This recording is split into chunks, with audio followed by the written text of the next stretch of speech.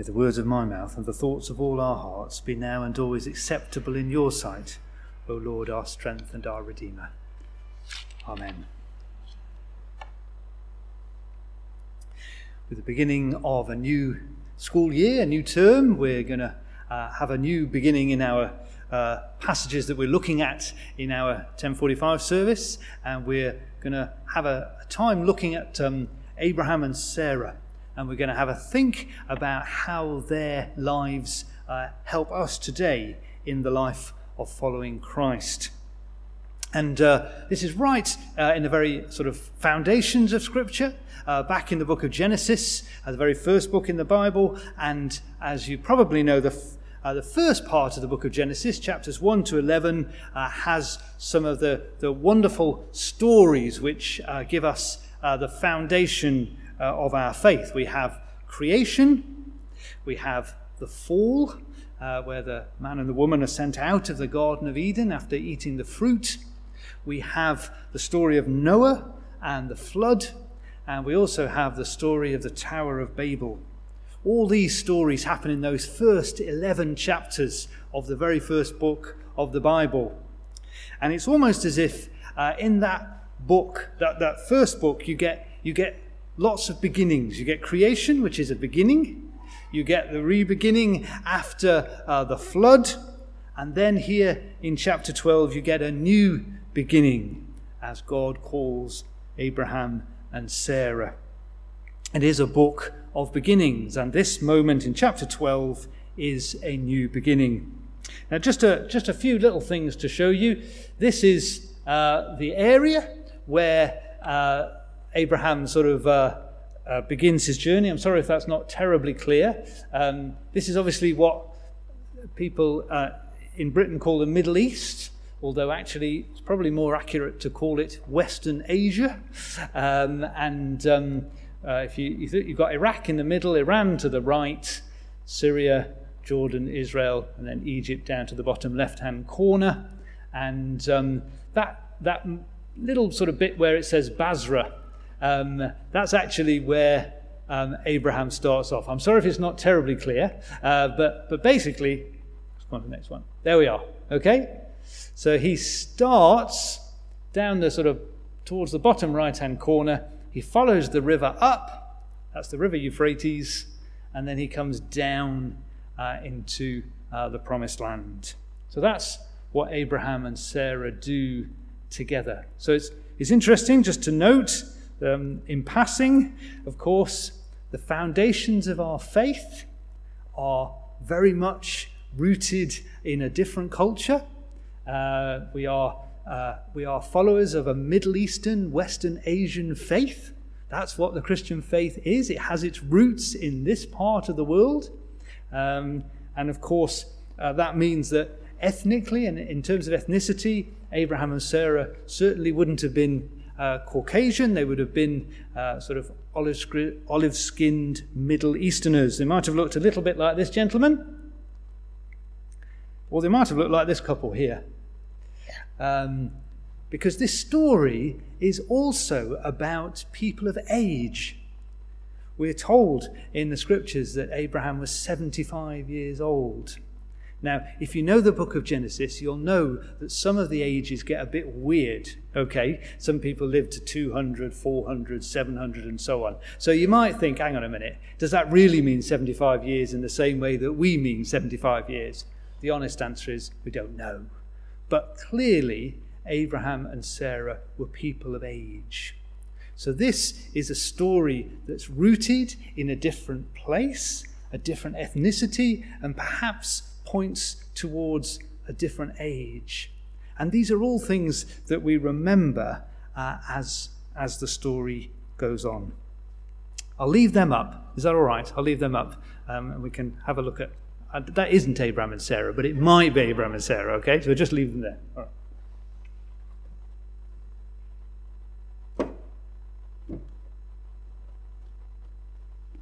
I'm sorry, I didn't have the passage open, which is, I will get it open.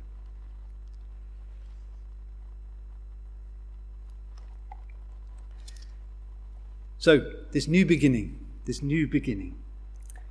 is a new beginning which is prompted by the Lord. This passage begins with those two words. It says, "The Lord said to Abraham." It is his initiative. He has spoken. He begins again. This is not just a good idea, not just a moment when Abraham, like a sort of early nomad, decides to go and live somewhere else. God is at the beginning of this. The Lord said to Abraham. And it is a difficult word. It is a word about leaving.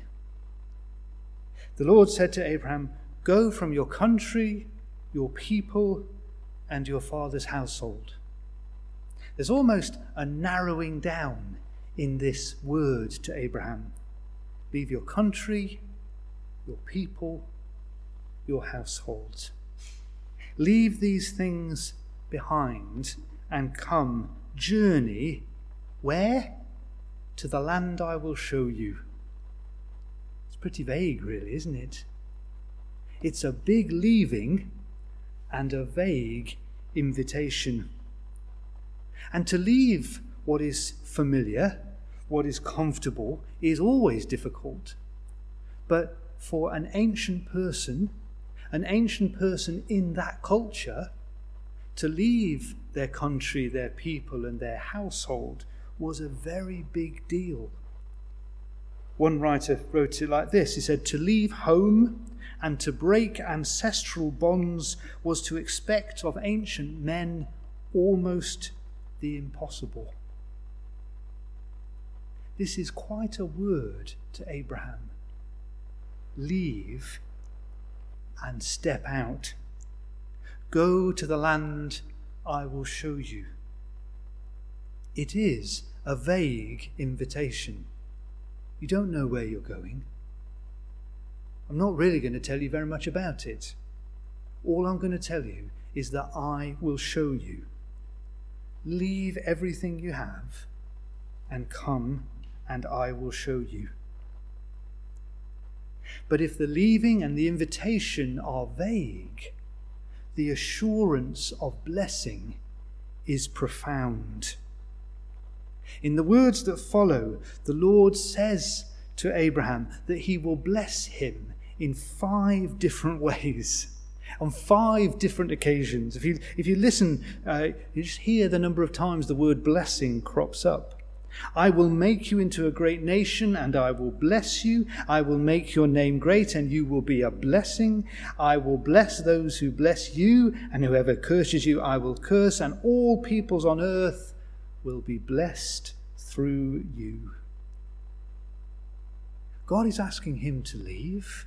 God is asking him to journey into the vague and the unknown, but he is promising to bless him, to turn him into a great nation, to give him a great name, to make him a blessing in such a way that he will bless the whole world. Name and nation, promise and blessing, a new relationship which we will see as it unfolds into one of the great biblical words of covenant, a new relationship between the Lord God and the people of his creation. Name and nation, promise and blessing, covenant, which ultimately, of course, leads to the formation of the people of Israel, the story which leads us to Jesus, the Jewish Messiah, and the Messiah for the whole world. So in this moment, the Lord is opening up a new chapter, a new part of his story, a story through which he will bless the whole world. And what does Abram do? Beautifully simple. So Abram went, as the Lord had told him. So Abraham went, as the Lord had told him. There are wonderful moments in Scripture when the people God speaks to argue with him and challenge him, and they try and find excuses not to do what he has asked them to do. And I love those moments. I really do. The best one is Moses at the burning bush, who's having this incredible encounter with God. And God's telling him, you're the one who's going to lead my people into freedom. And Moses says, no, not me, please, don't want it to be me. Abraham's not like that. Abraham went. No words, no conversation, no complaint, no challenge, simply obedience. The leaving, the invitation into the vague, the unknown, but the promise of blessing is enough. And Abraham steps out. And he takes him and his household. We're told that he goes with Sarah and Lot and the people that they've acquired. Abraham is clearly a man of some substance. These people and herds and flocks set out, and they go to the promised land. They go to the land of Canaan. And we're told that he arrives and he goes to this slightly strange place, the great tree of Moreh. I haven't a clue what that is. Presumably it's just a very big tree. And he goes there. And the Lord appears to Abraham. There is a sense of confirmation, of validation. I called you. You have travelled, you have come. And look, I am here, waiting for you, ready to begin that blessing. As I say, so opens a new chapter of the story of God, in which he will create a new people for himself, to bless them and make them a source of blessing for the whole world, and to lead them to a place that they call home. The story of God moves into a new chapter. But there is more to this story than simply seeing it as a milestone in the story of God. Because as Abraham and Sarah respond to the invitation of faith, they show in how they behave what it means to become a disciple. Just as Jesus calls the first disciples by the Sea of Galilee and says, "Come, follow me," and they leave and follow him, so Abraham and Sarah they give us this model of leaving, of following, and of being blessed. And as we look at them, some 4,000 years ago, they're knocking around very roughly 2,000 years before Jesus, we see in them a remarkably up-to-date example of what it means to follow Jesus. A leaving, a stepping out into the unknown, and there finding blessing beyond our wildest dreams. And I just wanted to think for a few minutes about that. What might the leaving be for you? Abraham was given these very specific instructions. Leave your country, your people, and your household. For most modern Christians, we are not called to leave our families, to turn our backs on them. And any reading of the New Testament, particularly of the Gospels, will show that Jesus took family very seriously. Remember what Jesus does as he's dying on the cross? He looks down and he sees his mother and the disciple he loves, John, and he says to his mother, "Behold your son," and to John, "Behold your mother." In other words, he's looking after her, even at that moment. Family is important, always has been, always will be. But what is the leaving? What might it mean to leave behind in our following after Jesus? Might it mean that Jesus is asking us to leave other things behind? What about the habit that drags us down? The habit that stops us being the people that God calls us to be? Whatever that habit might be, What do we do when we feel down and low and broken? Where do we go? What do we do? What do we watch? What do we eat? What do we drink? What do we smoke? What happens to us in those moments that actually ends up contributing to our destruction? Might the leaving be leaving that behind? Might the leaving be leaving behind the voices in our head which tell us we are rubbish? The voices which rehearse our self-doubt and our lack of self-esteem, that tell us all the things we can't and don't and won't be able to do. Might those be the leaving behinds? The definitions of my success given to me by other people, the oughts and shoulds which others use to break us down and belittle us.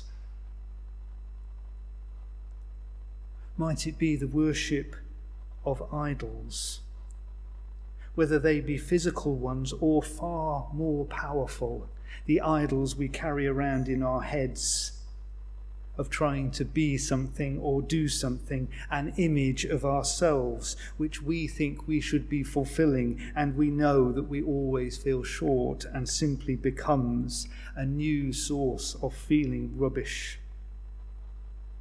Our overwork, our over-effort, our unforgiveness, the grudges we bear, the way others hurt us and we cannot release them. I know I'm labouring the point, but there are things we need to leave behind. And most of them have become so familiar to us that it's really, really hard to let go of them. They have defined us for so long that we are actually reassured by them. If it was difficult for Abraham to leave behind his country, his people, and his family, it is difficult for us to leave behind those things which make us less than God would have us be. Do you dare to believe what God says about you? Do you dare to step out into the unknown and believe that you are as precious as he says you are? Do you dare to step out and believe that you are as loved as he says you are? Do you dare to step out and taste the glorious freedom of the children of God?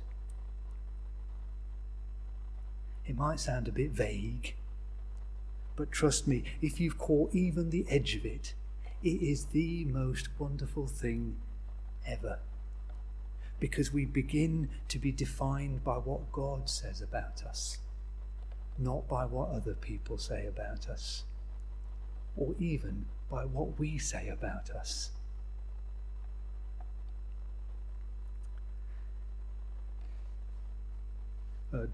In our house, we've recently had a conversation with Joe's sister, and I heard secondhand one of the pearls that Joe's sister gave us. And she's not a Christian, wouldn't call herself a Christian, but she said this. She said, "Comparison is the thief of joy."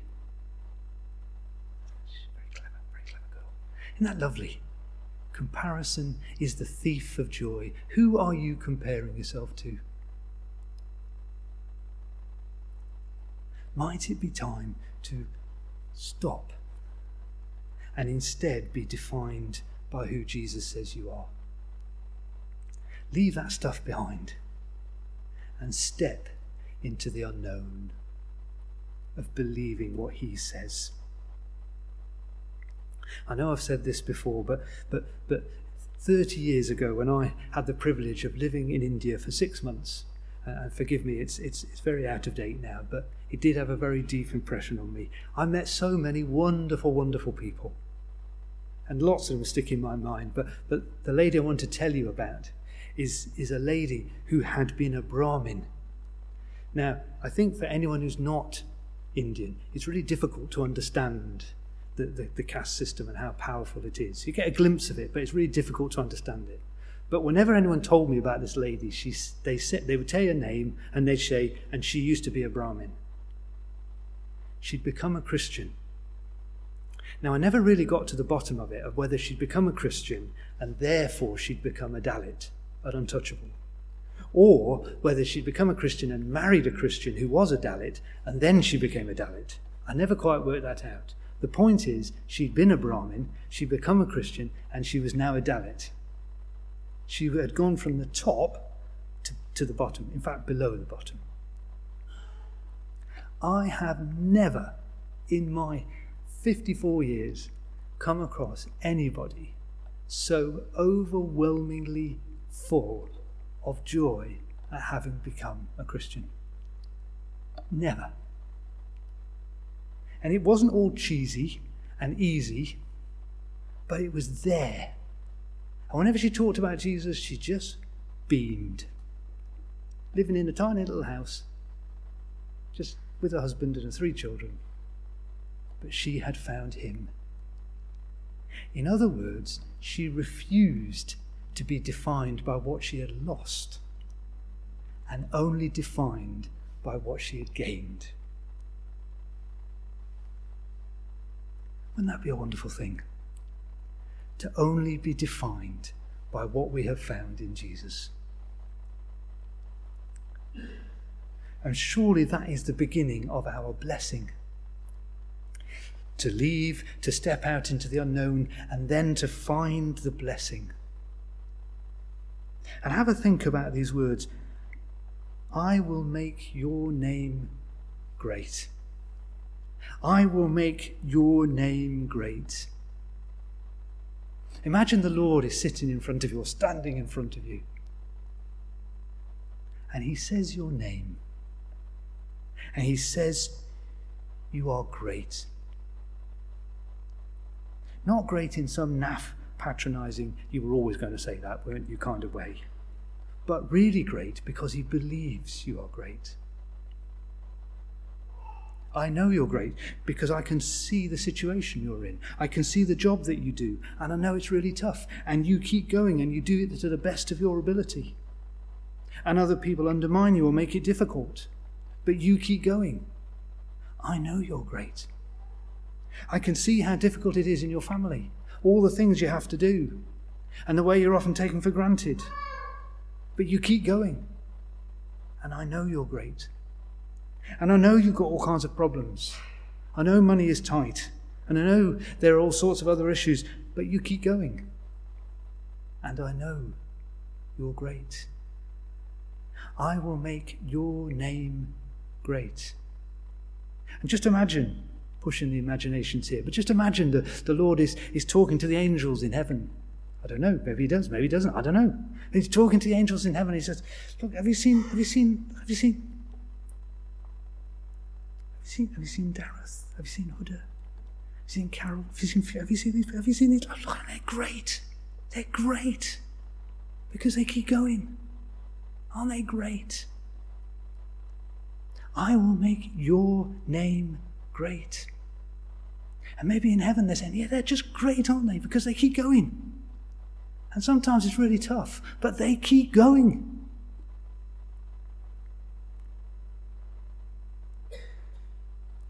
I will make your name great. I will bless you. I will turn up in the most unexpected of places. When Abram goes to the land of Canaan, guess what? It's full of Canaanites, okay? Abraham travelled through the land as far as the site of the great T of Morah of Shechem. At that time, the Canaanites were in the land. Not friendly. The Lord appeared to Abraham. I will bless you. You will encounter me. Even when it's difficult, even when there's people you're a bit scared of. I'll be there. I'll be with you. I will bless you. And I will make you part of my new people. This creation that I am bringing out, this beautiful bride of Christ, the church, the people of God, the people that one day the whole world will look at and say, my word, that funny group of people, they were right. I will make you part of this new creation, precious and chosen and honoured by God. And I will lead you home to that place where you will know beyond any shadow of a doubt that you belong. And while I'm doing all that, I'll make you a blessing to other people. That my Spirit will so fill you that you will be a blessing to others. That other people will see you and be drawn to you. That your kindness and your love and your generosity will be a blessing to them. I will bless them through you. And as the people of God, that's one of our core callings, isn't it? To be a blessing to other people, to give away this thing that we have received, to live in such a way that we want others to enter into the fullness of life, that they can find their place in God's purposes, that they can live in a full and joyful and delighted way. Leave behind the garbage. We're all carrying it around with us. Step out into the unknown and find his blessing. Find who you are in him. Find that your name is great in his hands. Amen.